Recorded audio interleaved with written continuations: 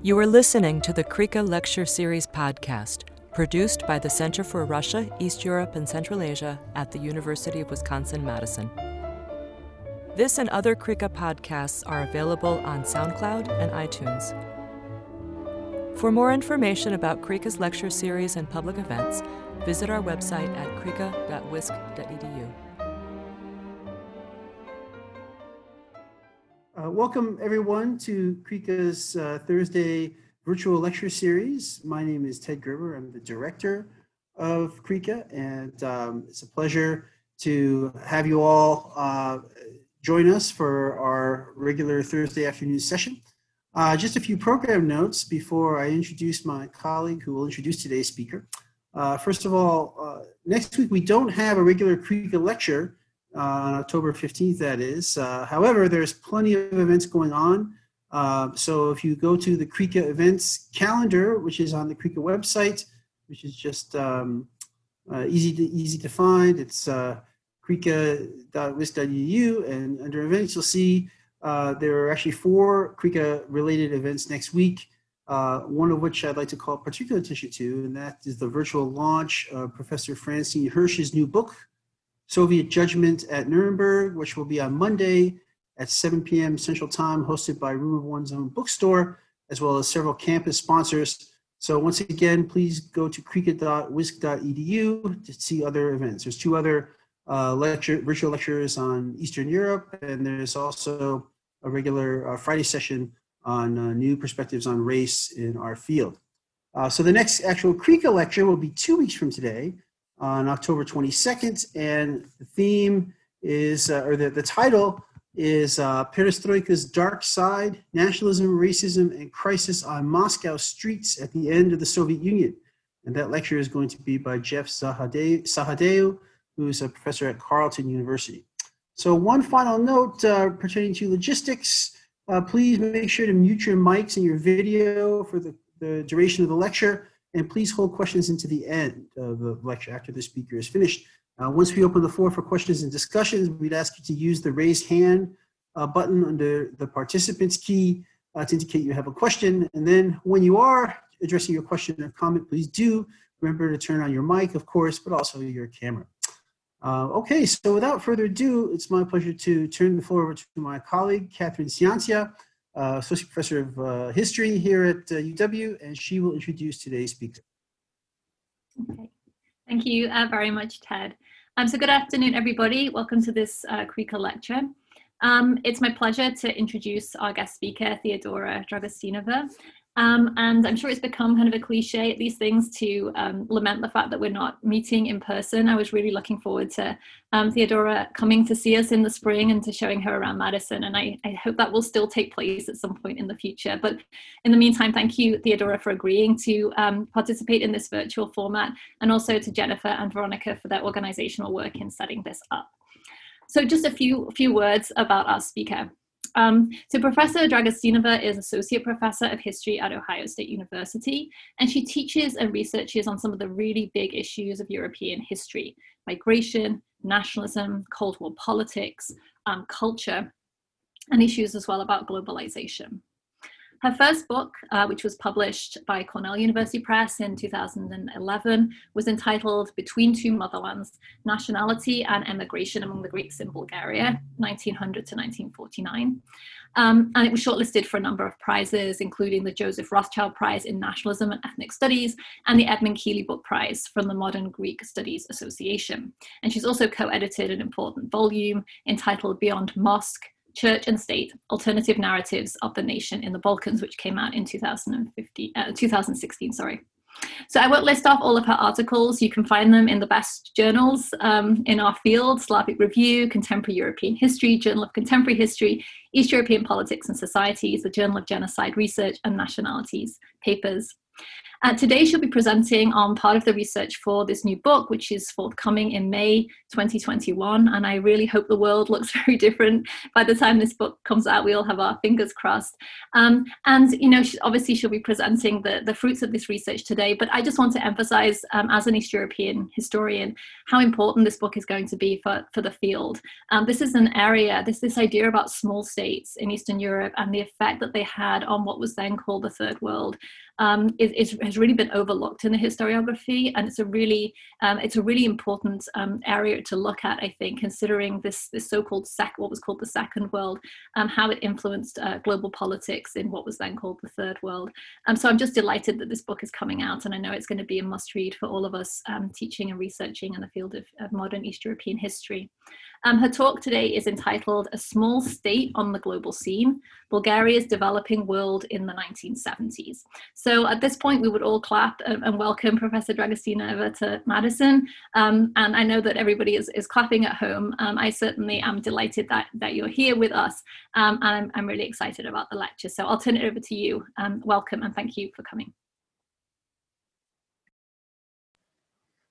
Thank you so much, Catherine. That was such a wonderful introduction, and now you're really taking me to task to deliver on, you know, how you presented my project. I really am very excited to be here because, as Catherine and Ted also mentioned, we had this talk planned for April, and I'm very grateful to Jennifer Tischler that she, you know, worked so diligently to make it happen today virtually, which also has some advantages. So I'm very happy to be seeing so many people here that are sort of like fellow travelers in this path of unearthing the place of the second world in the third. So I will start sharing my PowerPoint here. I will plan to talk about 45 minutes, and then I will be very happy to take questions. And I think that should work okay. So as Catherine mentioned, this presentation is part of a book project that I'm finishing. I'm literally waiting for the proof to come to my desk, hopefully in a few weeks, which is called The Cold War from the Margins, a Small State on the Global Cultural Scene. And what I'm presenting today is about a quarter of the contents of the book. So I think what I want to do before I go to the gist of the presentation is just give you a little bit of context so that you know what exactly the big issues are that are connected to this topic. And of course, working on a small state, I have learned that you can never provide too much context. So the case study is the Bulgarian international cultural outreach to a variety of countries in the context of the global 1970s. During this time period, in the period of the between 1977 and 1982, intellectuals and officials closely connected to the Bulgarian Communist Party launched an ambitious program of international cultural events. They staged what, according to official data, is counted as over 38,000 events in various places throughout the world. And you can see here this map produced in 1982, which shows the extent of this cultural extravaganza. There are events in the socialist bloc, in the Balkan states, in the developed capitalist states. But what I'm going to be talking about is about the events in the global south, which if you add them up, they are actually upwards of 22,000 events, with whopping 15,000 events organized in Asian countries. These events were associated with the lavish celebrations in 1981 of a national anniversary, 1,300 years since the establishment of the medieval Bulgarian state in 681. And the occasion of this anniversary, Bulgarian officials organized a multitude of cultural events, both within the country, and here you can see some of the signature events associated with the country, which included mass events, but also the building of a huge convention center in downtown Sofia, and a monument which has been demolished, but also a massive publication program and a variety of events for domestic consumption. But the gist of my book actually looks at the international aspect of this cultural extravaganza, because also 13 years Bulgaria, as this jubilee, this anniversary was often referred to, was also a global cultural affair, with museum exhibitions organized throughout some of the most famous museums worldwide. You can see here actually Bulgarian exhibit at the Metropolitan Museum in New York City. Concerts of Bulgarian performers in the most important venues throughout the world, but also again the publication of various works, exhibitions, and all sorts of events, meetings with sympathetic audiences. Now, the best Bulgarian cultural resources were mobilized to showcase the cultural heritage of a small country that advertised itself twofold: is the proud heir of rich historical traditions, and is one of the oldest European states, sort of like looking to the past, but also as the inevitable builder of a communist utopia looking to the future. And you can see these images, these posters from the anniversary that are clearly showing you this connection between the past and the future, between the heritage of past times and the utopia that is going to come with the building of communism. Now, the motivations of a small state to invest so extravagantly in culture during a period of global economic instability and political volatility in the second half of the 17th century is intriguing. And in the larger project that looks at this question, I engage the question at various levels. At the domestic level, so I look at what culture meant for Bulgaria during late socialism. I look at the European level at the engagement with the Balkan neighbors in the Balkans, and also with the expanding East-West contacts during the detente. And then I look at the global level, sort of like where these contacts fit in the context of the global Cold War. And this is the piece that I'm going to present today. So in this talk, what I'm going to try to accomplish is several things. I will quickly explain the general logic of the events that took place. I will then focus on encounters with the developing world, asking what were the Bulgarians doing, particularly in India, Mexico, and Nigeria. And then I would conclude by engaging some larger thoughts about the place of the Second World in the third. So why culture in Bulgaria in the 1970s? The Bulgarian International Cultural Program followed the templated Soviet cultural exchange, which served important ideological reasons ever since Nikita Khrushchev adopted internationalism as an aspect of Soviet foreign policy after 1956. For Bulgarian officials too, culture was part and parcel of state policy because it was understood to encapsulate ideas of state rights and welfare that the socialist bloc wished to disseminate throughout the world. Exporting culture was a part of the battle for hearts and minds. Extensive state support for culture demonstrated the level of commitment of a political system that worked for the people and by the people and was superior to the capitalist model. And since 1956, we see that Eastern European states as a whole, so extensive transborder contacts, including the expansion of travel opportunities and tourism, the experimentation with Western cultural ideas, the adoption of Western consumer practices. And by the 1970s, the time that I'm discussing here in the context of detente, cross-block contacts, including international cultural contacts, had become a routine aspect of East-West cooperation in the context of the global Cold War.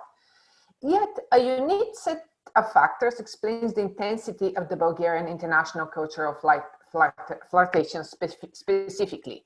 The 1960s and especially the 1970s saw a revival of cultural nationalism in the country, which manifested itself with a domestic campaign of patriotic education, which was linked to the entry of national and nationalistic themes in the interpretation and teaching of history, the building of monuments, the making of various movies, and also the writing of publication of historical novels and so forth.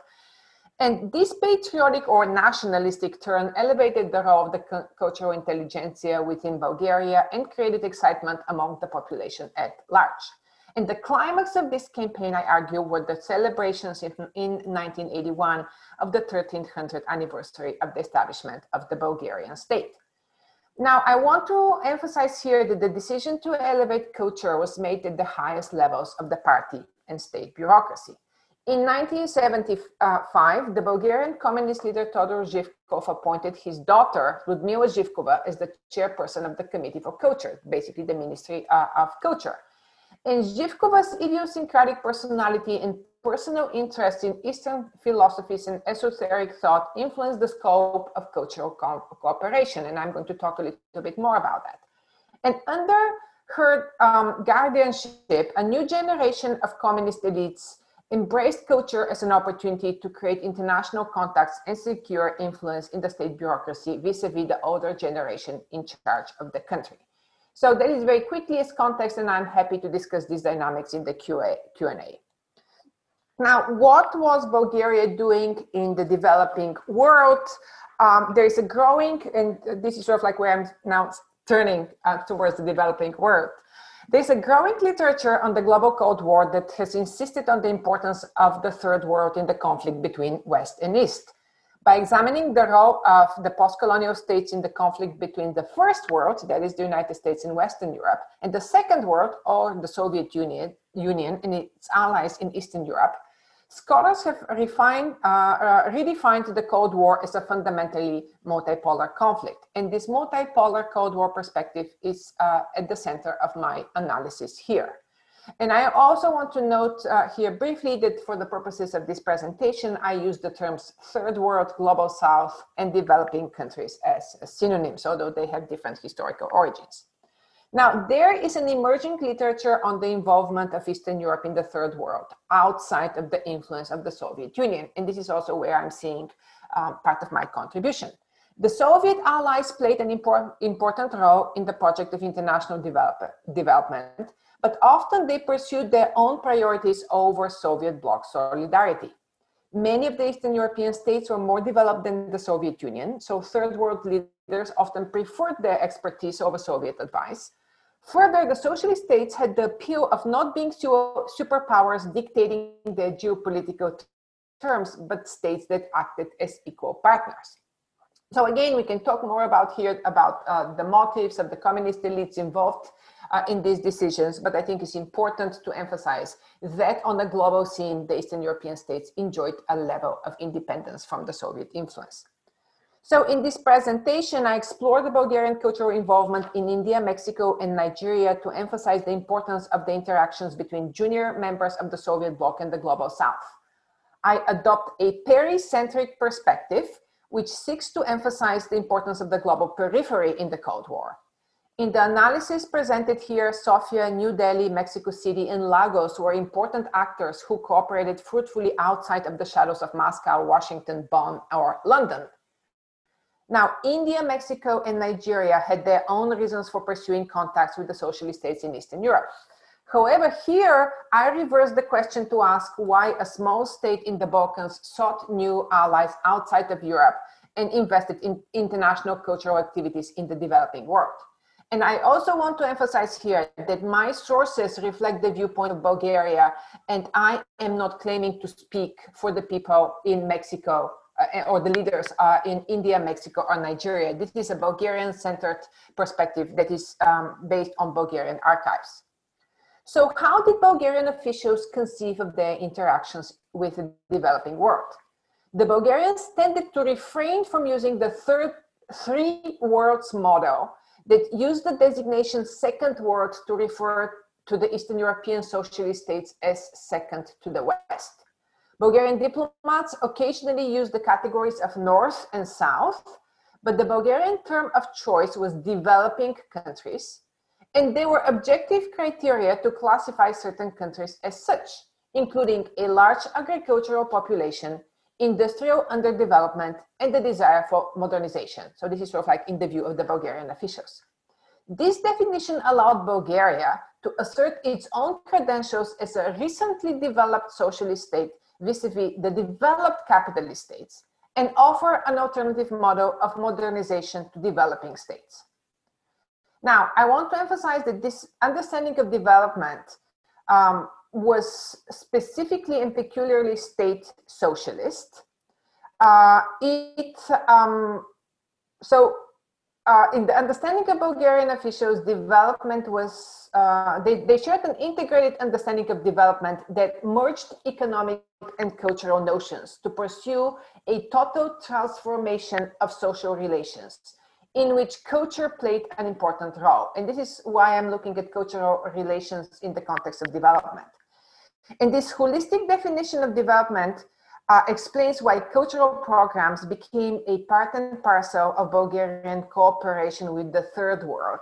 In other words, what we're seeing is that throughout the Bulgarian adventures in the third world, economic and cultural cooperation went hand in hand. And so far, most of the literature on the global Cold War and the place of the Second World in the third has looked at economic cooperation, at military and political cooperation, but I think it's also important to look at culture, because culture was a very important aspect of the relationship between Bulgaria and the developing world. Now, I'm not going to go in details here discussing the Bulgarian motivations. I am happy to address them in the Q&A. What exactly were they seeking in the developing world? I mean, ideology played an important role. Economic interest played an important role. There were reputational purposes for Bulgaria's attempts to engage with the third world. But I want to emphasize something that hasn't, entered our thinking about the role of Bulgaria in the global Cold War, because Bulgaria has traditionally been seen as the most loyal ally of the Soviet Union. In the late 1970s, Todor Zhivkov, the Bulgarian communist leader, became the most traveled Eastern European leader, even compared to Ceausescu. Sources are consistently portraying him as a person who is just traversing the world seeking new partnerships. Just one example, 1976, he extended state visits to India, Libya, Tunisia, Iran, and Iraq, and accepted visitors from Ethiopia, Tanzania, Somalia, Vietnam, Laos, Egypt, Angola, Mozambique, and Mexico. So as you can see, this is a very ambitious international agenda. And in this context of rapidly expanding relationships with the developing world, a growing number of Bulgarian officials, supported by the daughter of Todor Zhivkov, Ludmila Zhivkova, of whom I spoke previously, thought that culture could play a unique international role because it could help to assert the prestige of a small state on the world stage. And this is where I'm going to go next. So India and Mexico were by far the two most important international partners of Bulgaria from the mid-1970s on. And in fact, Bulgarian leaders often combined their trips to these two countries, which does not make sense geographically, but nevertheless, they were pursuing these connections between the countries in a desire to showcase their contacts with these two most important partners. Now, Bulgaria had established diplomatic relations with India in 1954. In the 1960s and 1970s, there were regular communications between the two countries along economic lines mostly, but really from the mid-1970s on, culture added a new dimension to those contacts.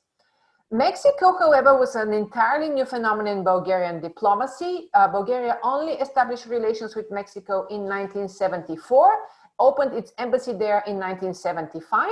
In this sudden surge of Mexican-Bulgarian contacts was something of a mystery to foreign diplomats, as they worried what exactly the Bulgarians were doing in Mexico. Now, there was much to criticize in the internal affairs of the new Bulgarian partners. Bulgarian diplomats often used the term contradictions to describe both India and Mexico. But compromise was the basis of the successful political romance between the three countries. Close contacts with India and Mexico were possible because their foreign policy agendas were not objectionable, according to Bulgarian diplomats, but was clear also from the diplomatic records that they were constantly trying to play down various contradictions that otherwise would have caused doubts whether these were viable partnerships. Now, I also want to emphasize here that in the growing contacts between the three countries, the importance of the strong personal relations that developed between political leaders was key. A close friendship developed between Gandhi, Indira Gandhi, and Lyudmila Zhivkova, both daughters of leaders that took their countries in radical new directions. Their personal patronage played an important part in the intense cordial relations between the two countries that developed from 1976 on. Similarly, in Mexico, highly placed women played an important role. So the Zhivkov clan had close relations with President Portillo, but Zhivkova became a very close friend to First Lady Carmen Romano, pictured right here. Carmen Romano hosted receptions, museum openings, and ceremonies honoring Zhivkova during her visits in Mexico. And in this context, Bulgarian officials started organizing a staggering number of cultural events in both countries. In India, in May of 1977, a Bulgarian Cultural Information Center opened in New Delhi in the middle-class neighborhood of Golf Link to popularize the achievements of building new life in our country. The center published a glossy monthly magazine, News from Bulgaria, pictured right here, to advertise Bulgarian political, economic, and cultural accomplishments. The University of New Delhi established a Bulgarian language professorship in 1977, enrolling 17 majors who studied Bulgarian language, history, and culture. They regularly performed at the embassy, and you can see here actually a recital of Bulgarian poetry by Indian students enrolled at the University of Delhi. And by 1980, Bulgarian diplomats had held 76 exhibitions, organized 242 film projections, and 56 celebratory meetings, and distributed over 500,000 copies of books and magazines in India. There were altogether 420 visits of cultural character between India and Bulgaria in the late 1980. 52 Indian students pursued a Bulgarian language degree. And in 1980, spectacularly, there were over 82 Bulgarian Indian friendship societies, which also had over 150,000 due-paying members who attended events such as those shown here, who partook in meetings with Bulgarian diplomats and collected a small subsidy to organize events on occasion of Bulgarian holidays. And then very often the members of those friendship societies were actually the one who would then visit Bulgaria on reciprocal cultural visits in Bulgaria as well. Now, Bulgarian cultural efforts in Mexico were not as wide-ranged as in India, given the fact that they practically began from scratch in 1976. To impress their hosts, the Bulgarians relied on the prestigious exhibitions that had already successfully toured the world. In 1977, the Thracian treasures from Bulgaria came to Mexico City after it concluded its visit to the British Museum and before it went to the Metropolitan Museum in New York City.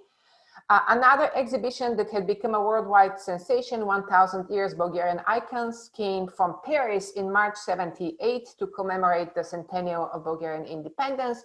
Then in 1979, the Contemporary Bulgarian Art Exhibition opened, and this is the poster for that exhibition.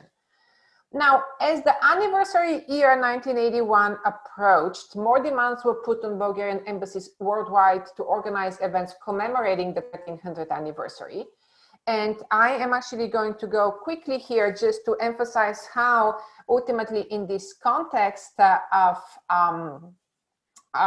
trying to stage these celebrations, you have the parallel celebration of 1981 in India and Mexico. In February of 1981, Zhivkova traveled to India to open the world-renowned exhibition, Thracian Treasures from Bulgaria, at the National Gallery of Modern Art in New Delhi.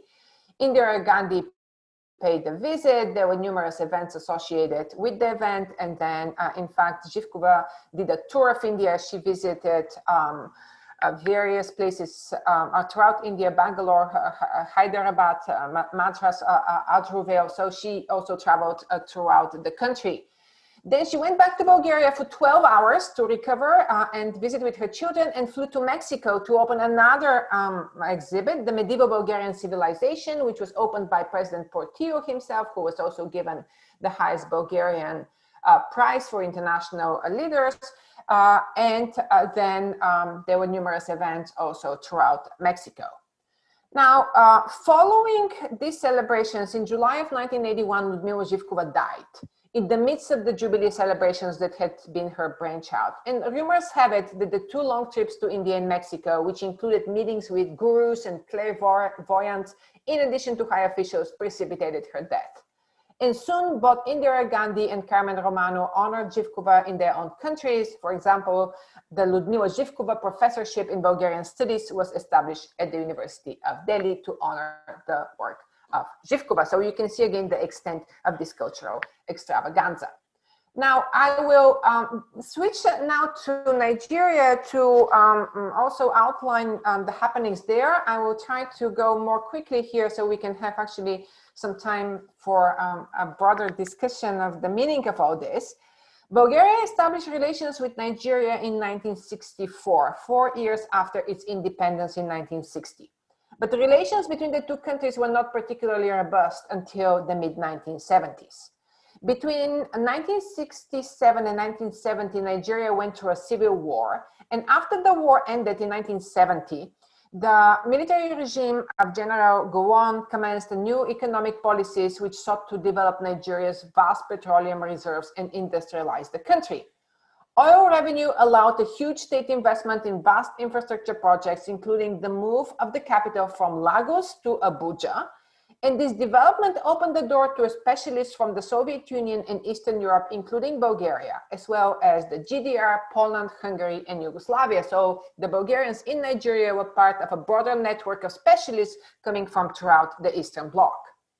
Now, from the Bulgarian perspective, the prime motivation for expanding contact with Nigeria were economic possibilities, especially in the spheres of machine building, construction, and agriculture.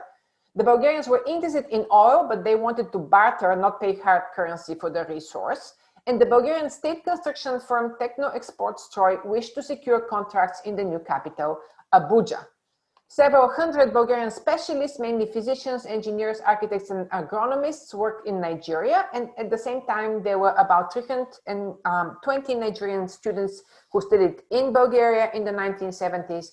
The Bulgarians were also involved in training trade union leaders, Nigerian trade union leaders who often went to Bulgaria for training seminars. And actually, Bulgaria helped Nigeria celebrate the 1st of May as the International Workers' Day for the first time in 1981, which is the anniversary year. And that was a huge part of the endeavors of Bulgarian diplomats in Nigeria.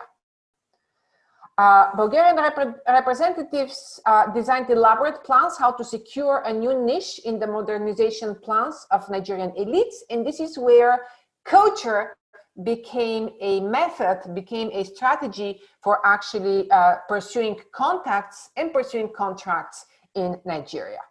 Now, Bulgarian efforts to marry economic and cultural endeavors in Nigeria dated to 1972.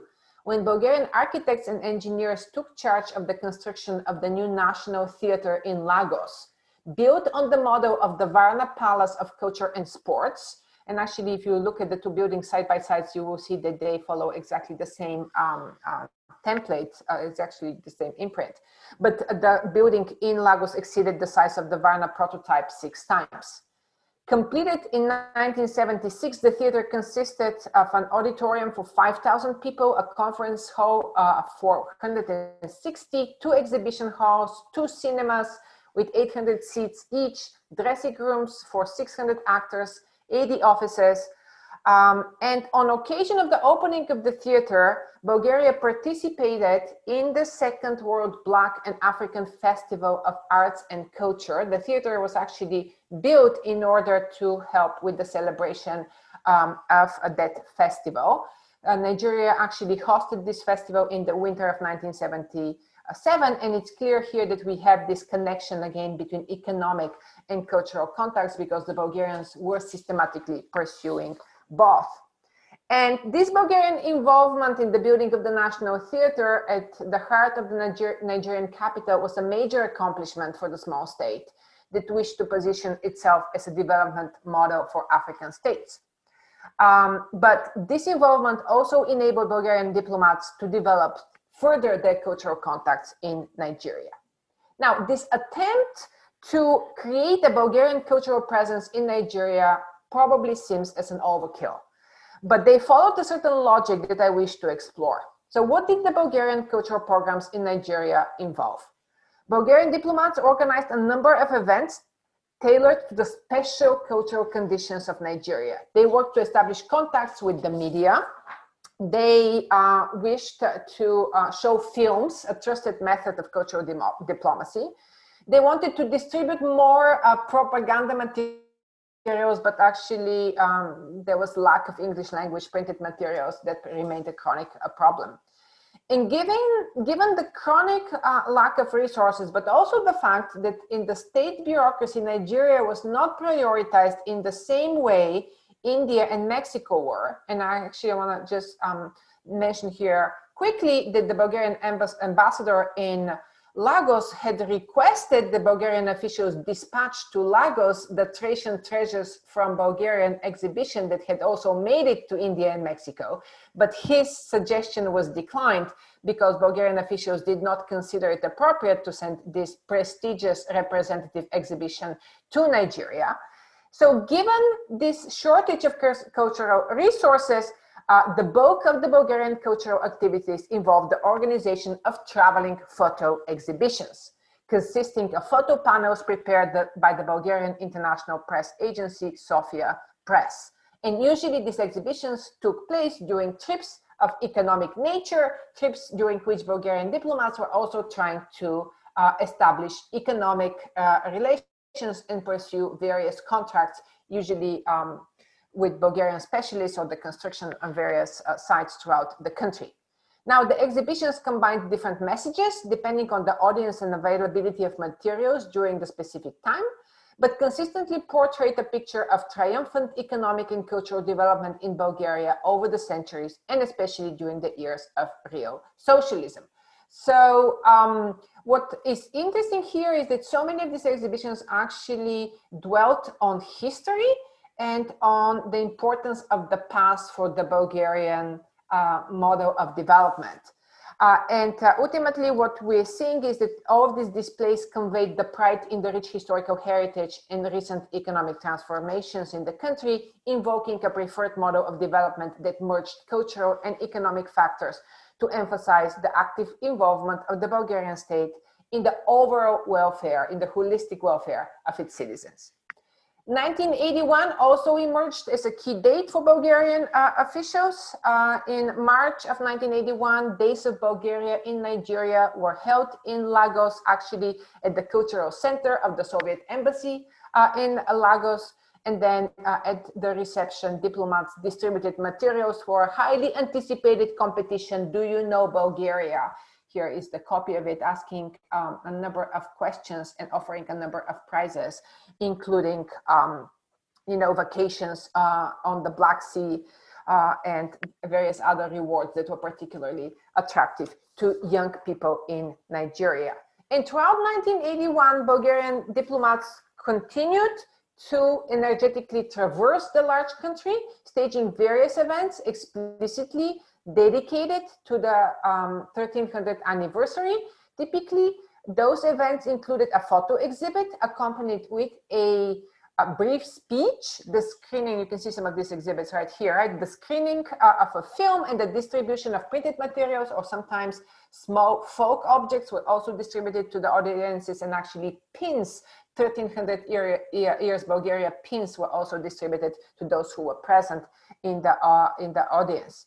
And during these events, diplomats often dressed in folk costumes, and I believe I have this slide here. You can see here how the ambassador is actually wearing a Bulgarian folk costume to match the elaborate attire of his host rather than the obligatory diplomatic suit.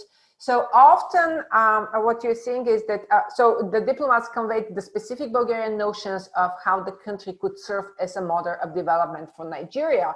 So here is one excerpt from a speech, and this is actually a transcript of a speech that was given by Ambassador Atanasov, which again shows very clearly this use of the cultural and historical language. Bulgaria is an ancient country, but at the same time also a young, recently developed country. We are old because this year we mark 13 centuries of the foundation of the Bulgarian state, but we are young because the real growth of our country began 37 years ago.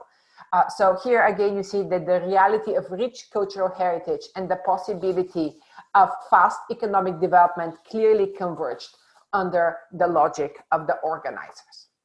So having quickly presented,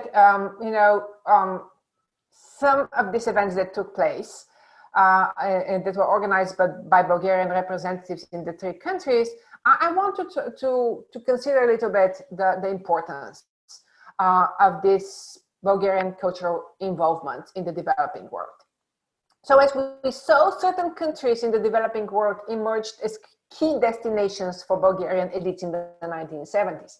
Now, I want to emphasize here that small Bulgaria chose very deliberately to develop relations with three large states. They're all huge states compared to small Bulgaria, right? The most populous African country, Nigeria, India, the most populous democracy, and then Mexico, one of the largest states in Latin America.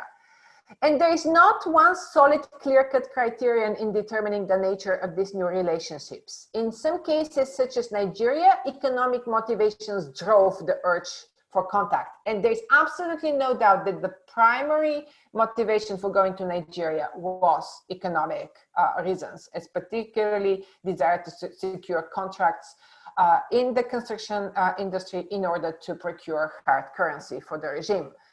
In others, such as Mexico, culture was the only thing that actually provided some substance in the new encounter, and Bulgarian officials actually spoke about culture as a new way to build relationships between states. In the third case of India, economic and cultural factors were closely intertwined, but also it's important to emphasize the close personal relationship between Indira Gandhi and Ludmila Zhivkova, who cultivated sustained contacts between their countries. Yet in all these contacts, the key role played by culture is striking, and this is what I want to elaborate on.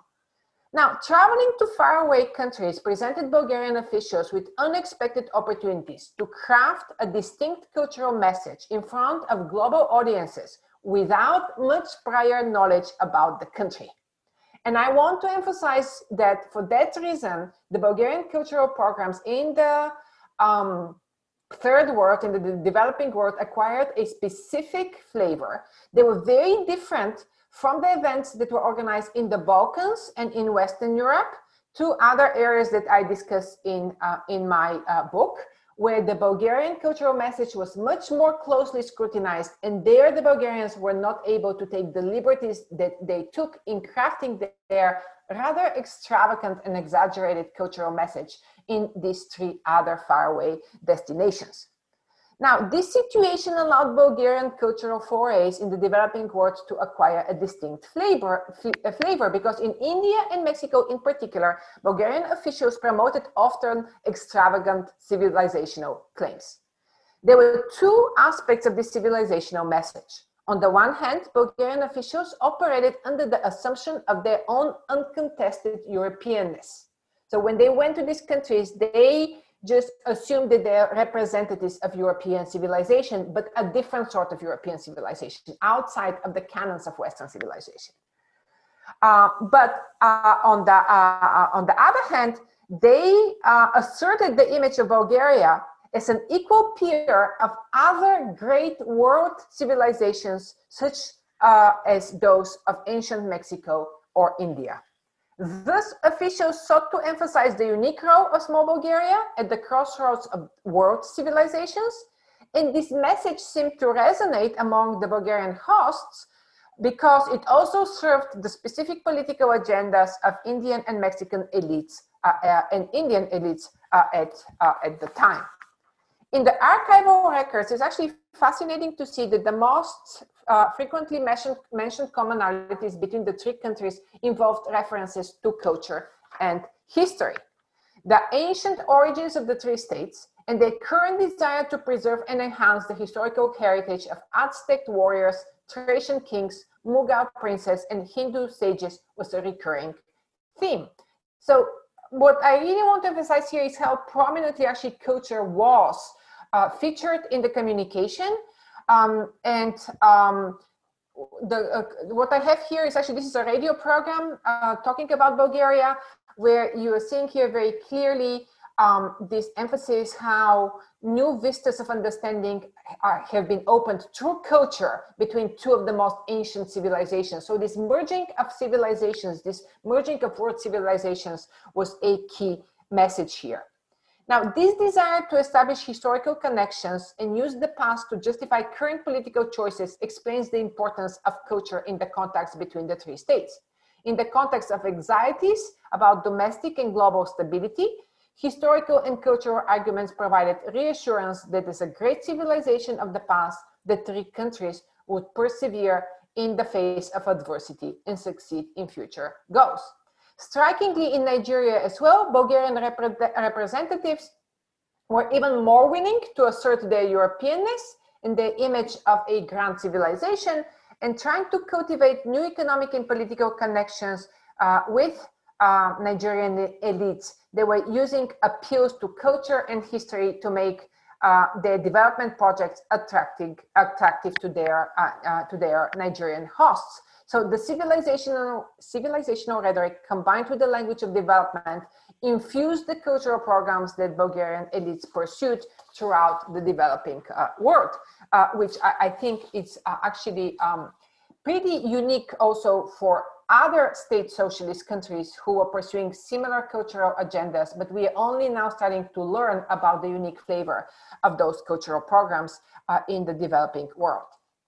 Now, to conclude, I want to make some larger claims about the bigger picture related to this story, to those Bulgarian engagements with the developing world.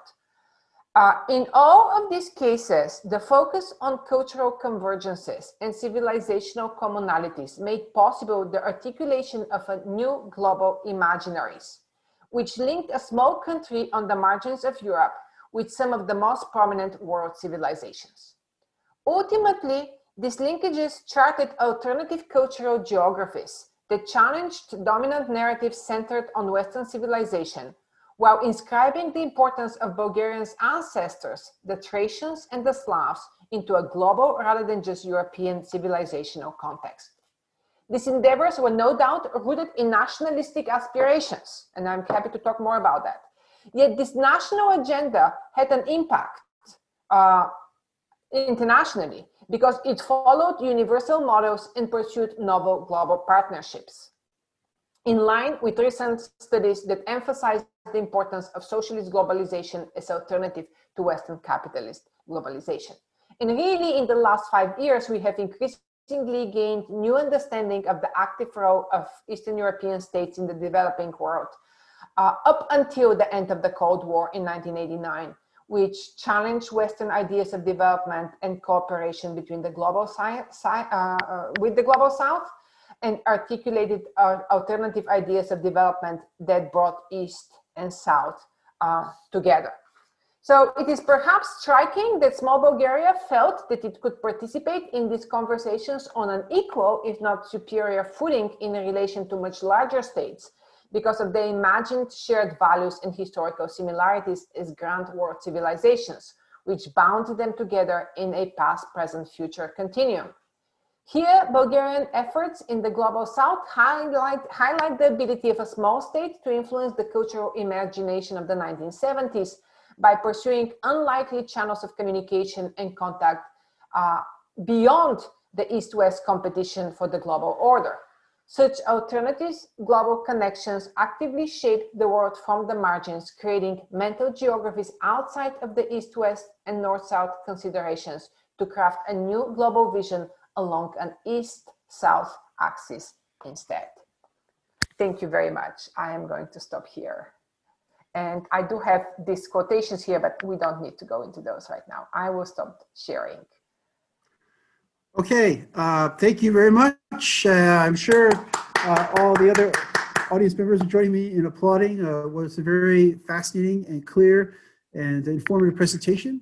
So without further ado, I'm going to turn to the audience and invite questions. So we have one hand up already. So please remember to unmute yourself and turn on your video when I call on you, and also be perhaps useful for each person to give a brief introduction. So Michael Goodman. Yeah, hi, this is Mike Goodman. I'm an alumnus of UW-Madison.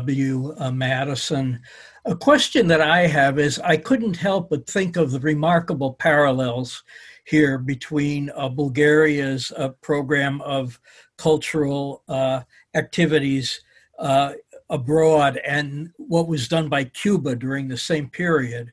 I mean, Cuba, the Cuban Revolution triumphed a few years after this date of 1956 that you indicate was a crucial one. Cuba had an extensive pattern of international involvement. I suspect that Castro traveled even more than did Zhivkov. And the other interesting triumph of Cuban international adventurism was the fact that Castro was named head of the non-aligned movement for many years, even though Cuba could hardly be considered to be a non-aligned country. So just wondering if you could comment as to the nature of these similarities. And then, of course, the other interesting one, you mentioned the role of the importance of improving the image of a small country like Bulgaria abroad. And that's certainly something that Cuba succeeded in doing, you know, essentially a country that had been an obscure Caribbean backwater to a country of significant international importance. Thank you. Thank you so much. So actually, it's interesting that the Bulgarians also went to Cuba, and they tried to stage similar cultural events there as well. However, that was not the priority for them in this particular context, because the reason to engage in these cultural events was really to chart new relationships in a global context. So in some ways, the relationship with the socialist bloc was not as much of a priority as trying to expand contacts with the West and trying to expand contacts with the rest of the developing world, or select countries in the developing world. So I'm afraid I actually haven't looked as much at the Cuban situation. But what is interesting, and you're absolutely right, so the Bulgarians were definitely in competition with other socialist countries throughout the world. Everywhere that they went, they were in competition with East Germans, with Poles, with Yugoslavs, with Romanians. And that competition is something that I think we still don't know a lot about. Generally, it is assumed that the countries are following the mandates of the Warsaw Pact, but it's very clear that they have autonomy in the third world and they are not always following Soviet mandates. That's very clear. The case with Bulgaria, because often actually Brezhnev grumbled and he really actually disliked many of these cultural events, which he saw as expressions of Bulgarian nationalism that undermined Soviet bloc solidarity and also portrayed an image of superiority of Bulgaria vis-a-vis the Soviet Union. So, in other words, I cannot speak specifically to the Cuban example, but I can confirm that this sort of international cultural engagements did cause tensions within the socialist bloc as a whole, and a lot of competition between the brotherly countries of the Warsaw Pact in their attempt to actually develop new partnerships in the developing world. Okay, thank you, Mike, for a great question and for the excellent answer. Next on the queue is Matthew Green.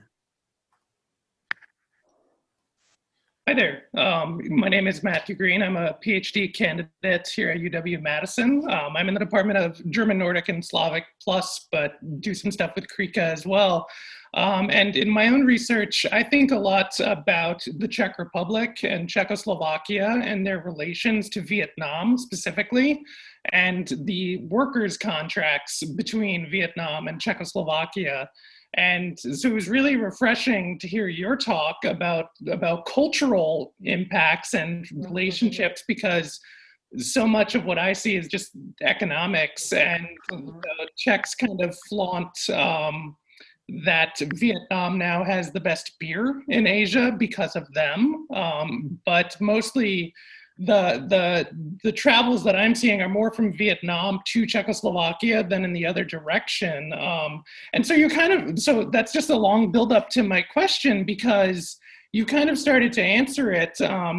I was thinking about how if there was actually like some kind of centralized meeting or event or some kind of collaboration between the Soviet states, and if there were, ideas like, I get this country, you get this country, and kind of something like that to promote a Soviet idea, because this is really interesting to see how you're presenting this Bulgarian history, but it's also within the context of Soviet history. But you kind of started to answer that with the idea of competition. So I don't know, it's not fully a question since you started to answer it, but I just wanted to know if you could say more about that, because that's really exciting for me. No, thank you very much. Because, well, what's so interesting is that this competition, which is there, is very clearly part of the developments, also goes hand in hand with, Rachel Applebaum is here, with socialist internationalism. Socialist internationalism was the way things functioned, at least officially. So routinely, until the end of the Cold War, representatives of the socialist states met usually at the Soviet embassy, but also they rotated, and they discussed how to coordinate the economic but also cultural agendas, and they learned from one another what works and what doesn't work. So the Bulgarians were also seeking feedback and advice from their colleagues from other socialist states at the same time as they were competing with them. So there's this lip service, paying actually lip service to socialist internationalism, at the same time that you're very clearly seeing that they're stabbing each other in the back because they're also pursuing contracts. Who is going to be able actually to send specialists in this particular university, who is able to secure a contract to build a hotel in Abuja, again, we still don't know enough about that. I think there's a lot to be learned by that. And I think it's also interesting to learn more about actually the Soviet perspective on that. Because I think that if we look at Soviet records, we might recognize that, in fact, really there was much more autonomy that we understand that there may have been. Thank you.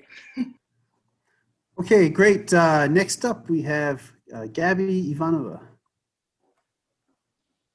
Hi, I'm Gabby. I am a sophomore at Williams College and was told that this lecture was going to be amazing, and it was. So I'm so happy that I was able to come. Thank you so much.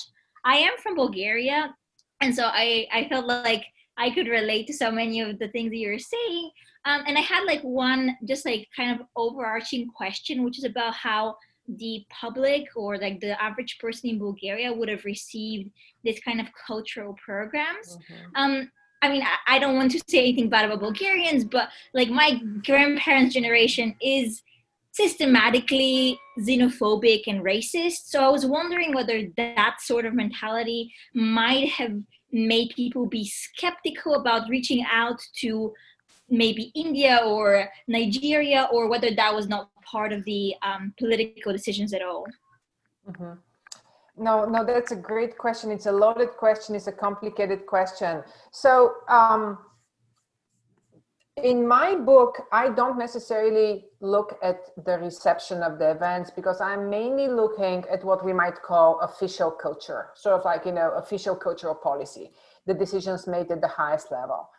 That was just mainly dictated by the sources that I use, which are predominantly, from institutional archives.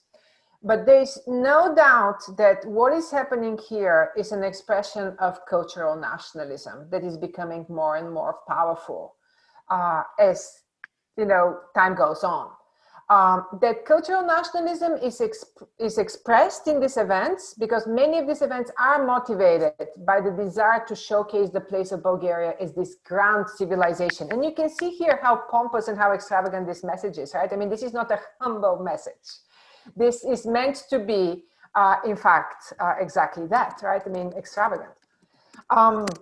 And what we are seeing is that at the same time this is happening internally in Bulgaria, there is a tightening of policies vis-a-vis ethnic minorities. So these things go hand in hand.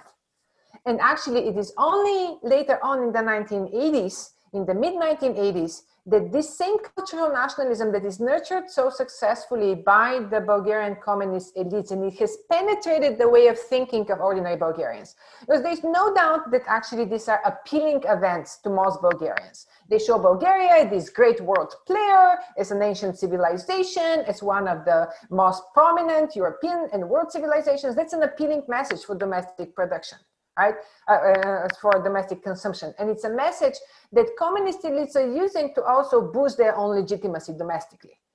But ultimately, this cultural nationalism in the long run has very important effects, because from the mid-1980s on, this same cultural nationalism translates into completely intolerant policies versus ethnic minorities, particularly the Muslim minorities, and directly is linked with policies vis-a-vis, the Turks in the late 1980s and the ethnic cleansing of the Turks. So there's no doubt that this is at its core a nationalist project. So I'm the last one to condone the agendas of Bulgarian elites during this time period.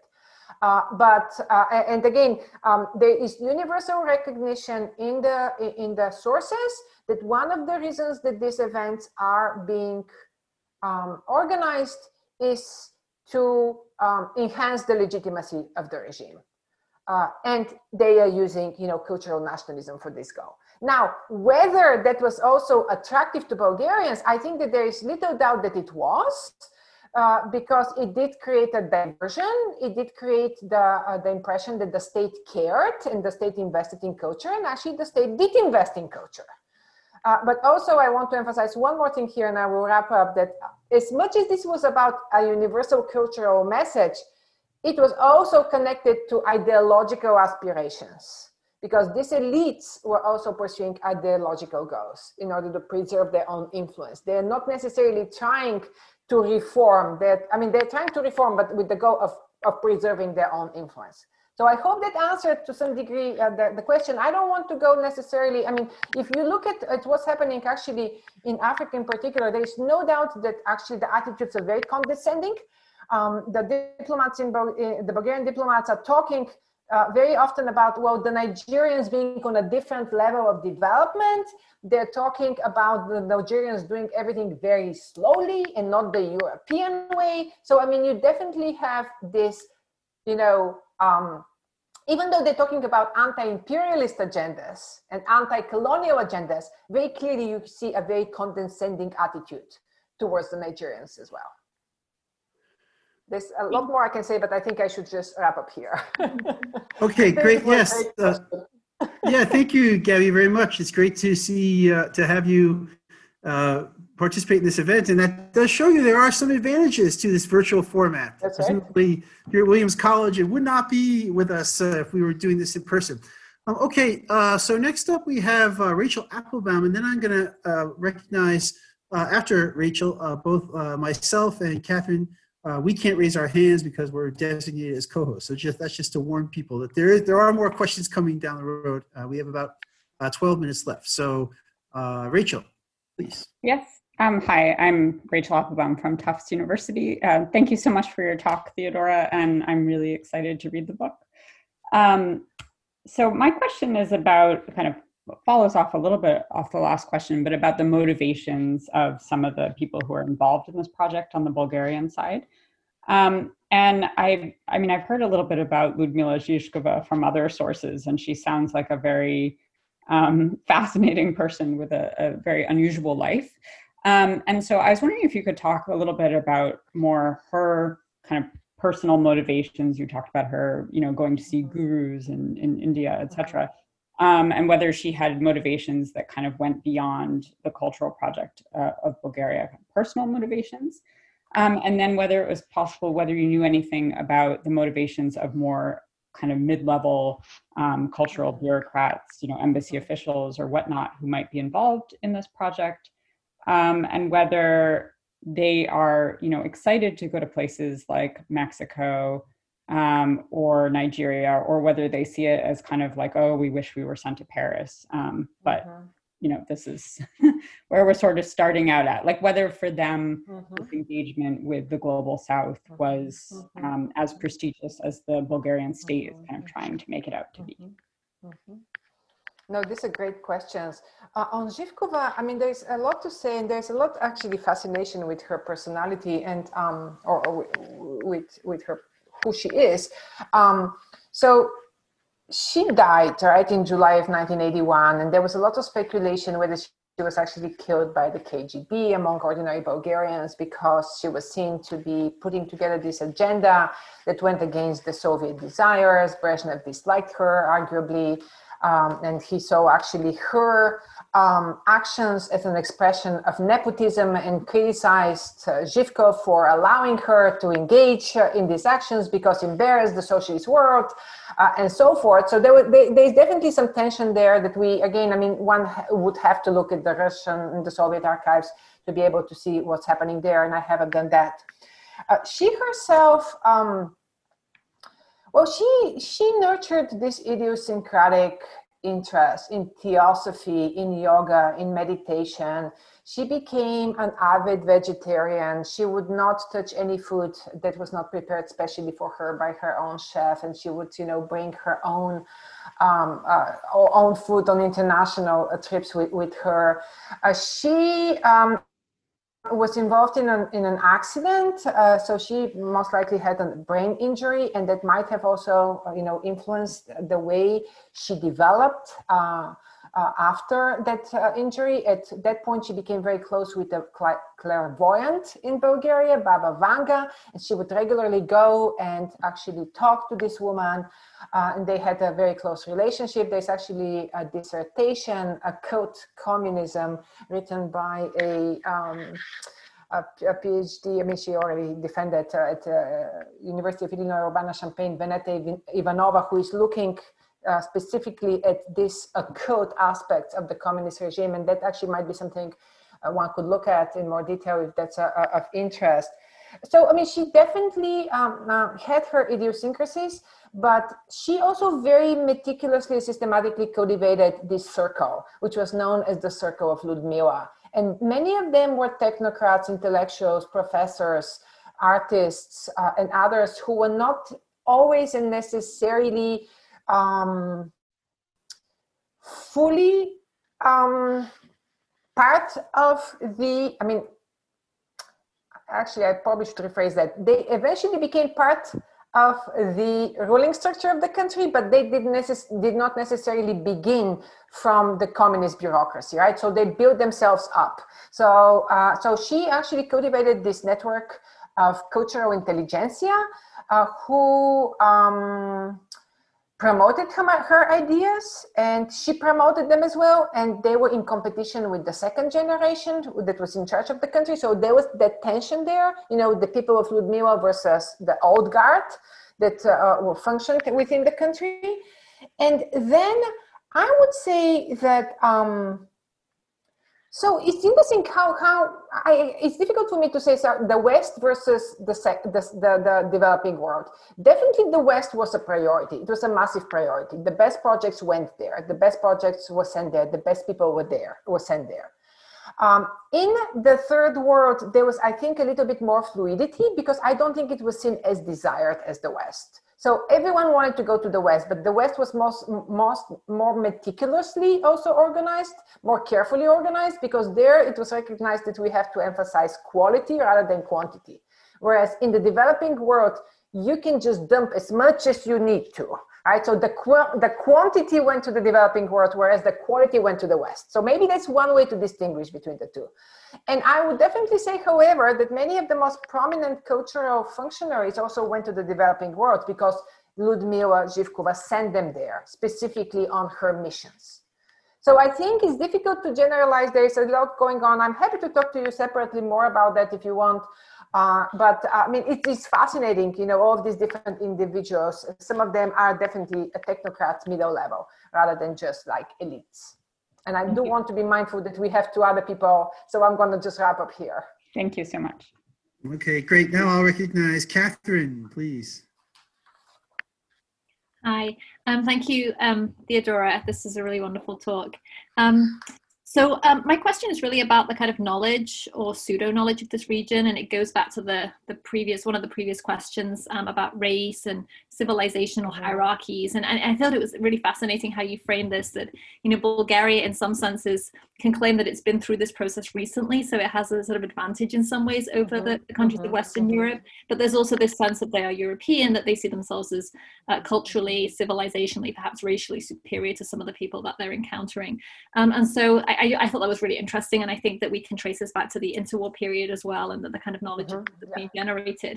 My question is actually about the kind of feedback mechanism that happens once they go to these places and meet with people. Are there things that they find that sort of work better than others in terms of their own motivations and their own agenda? And does it change over time in terms of the kind of policies and the kind of cultural events that they are attempting to carry out here? In other words, what kind of things change over the period that you're looking at? What kind of things stick in these regions? What kind of things don't work? And are they very responsive to that kind of feedback that they're getting from the people on the ground? Thanks.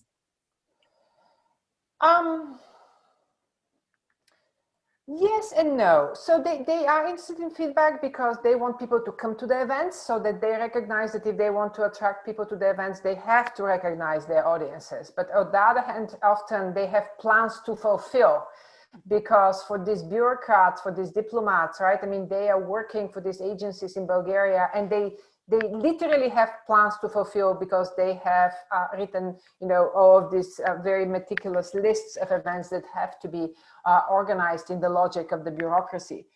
The events, to tell you the truth, are pretty, they follow a similar template. They are very much top-down organized, you know, in a top-down fashion. They have this obligatory boilerplate ideological language that has to be part of the language. They often go in a more universal humanistic direction. That happens. And sometimes, I mean, you see also Bulgarian officials engaging with audiences more systematically, but in their book, these are very scripted and very carefully orchestrated events, because the Bulgarians are also very careful in the way all of these officials are also in competition with one another. As you know, Rachel was indicating, there is a desirability where you want to go. So you have to build your career up. So in order to go to Paris, you perhaps first have to go to, you know, some other place, and to be able to be sent to Paris, you actually have to fulfill the plan in the way it's conceived and planned, rather than improvise. So they're very hierarchical. And the one thing I would say, however, is that even though ideology is part of the language, they are also trying not to overdo it. They're trying to be careful, because they are also clear that they don't want their message to be seen simply as communist propaganda. And this is the reason why they're also incorporating this more universal humanistic language. So it's a curious mix. It really is almost like a boilerplate that has to go first, and they're trying to then take it in a universal direction, but very staged events. With the exception perhaps of some of these prestigious exhibitions, because when you have Thracian treasures in the Metropolitan, I mean, at that point, once you have it there, you cannot necessarily stage it. What people see is different. And then you have these press conferences that Bulgarian scientists are giving, you have these radio shows, you have actually conversations with audiences. So those work a little bit differently. Again, this is probably an unsatisfactory quick answer, but again, I want to make sure that Ted has his chance. Thanks. Yes, I appreciate the chat. So I will ask a question that has two parts. So I'm very interested in the selection of these particular countries and situating that in terms of your broader sort of model of that this is the sort of the third, the second world engaging the third world or a small second world country. So because it strikes me, this is a small second world country that's engaging three very big third world or developing countries. Moreover, three which are quite high in the rankings in terms of the third world countries in terms of their economic power and other criteria. And so maybe you could comment a little bit more on that aspect of it. And relatedly, I'm interested in the non-aligned movement as a phenomenon during this period. And did that factor in at all? I mean, I know, maybe not so much Mexico, although I think it was a member at some point. Maybe I'm wrong about that, but certainly India and Nigeria were full members of the non-aligned movement. Yeah. Well, so my selection of the countries, I wanted to have different countries from different continents. I mean, simply I wanted to sort of like spread it out geographically. And actually another country that I considered was Japan, because Japan was also a very important destination of Bulgarian cultural diplomacy. But I just decided it's going to be too much to handle all of these different case studies. I have to admit that when I was looking for a country that I want to choose in Africa, I chose Nigeria also because my family was in Nigeria in the late 1970s. So they were part of the specialist exchange that I'm also discussing as part of the book. So that was like a personal choice for me. But then as I was looking at the other countries, just like Mexico and India really, truly were the countries that stand out. And that's also connected with economic priorities. In India in particular, because at the same time, for example, there are other scholars who are looking at, for example, the development of Bulgarian computing in India, which is happening, at the same time period. So the economic message is very much there. In terms of the non-aligned movement, again, I'm going to say very quickly that was something that the Bulgarians were interested in, and actually they were trying to portray themselves as what they would say the natural and the best ally of the non-aligned movement. So that was very much something on their agenda. And one of the reasons that they saw that, one way to resolve the contradictions that emerged in these countries was to recognize that the foreign policy agenda of these countries was not objectionable. This is a very low bar, but when you're looking for allies, I mean, you have to find something that will work. And, being part of the non-aligned movement was definitely something that worked to the advantage of the Bulgarians ideologically even, because they were seen as, giving support to the non-aligned movement as well during this time period. Okay, well, fantastic. So thank you very much. I'm sure that now we're all convinced you've lived up to the high standard that Catherine set for you, and I'm sure I share everyone shares my sentiment that this is going to be a fantastic book, and we really appreciate the chance to hear about your exciting new project. And so thanks again, and thank you to the audience as well for participating and for asking such great questions. So that's it. Thank you very much. I very much appreciate it.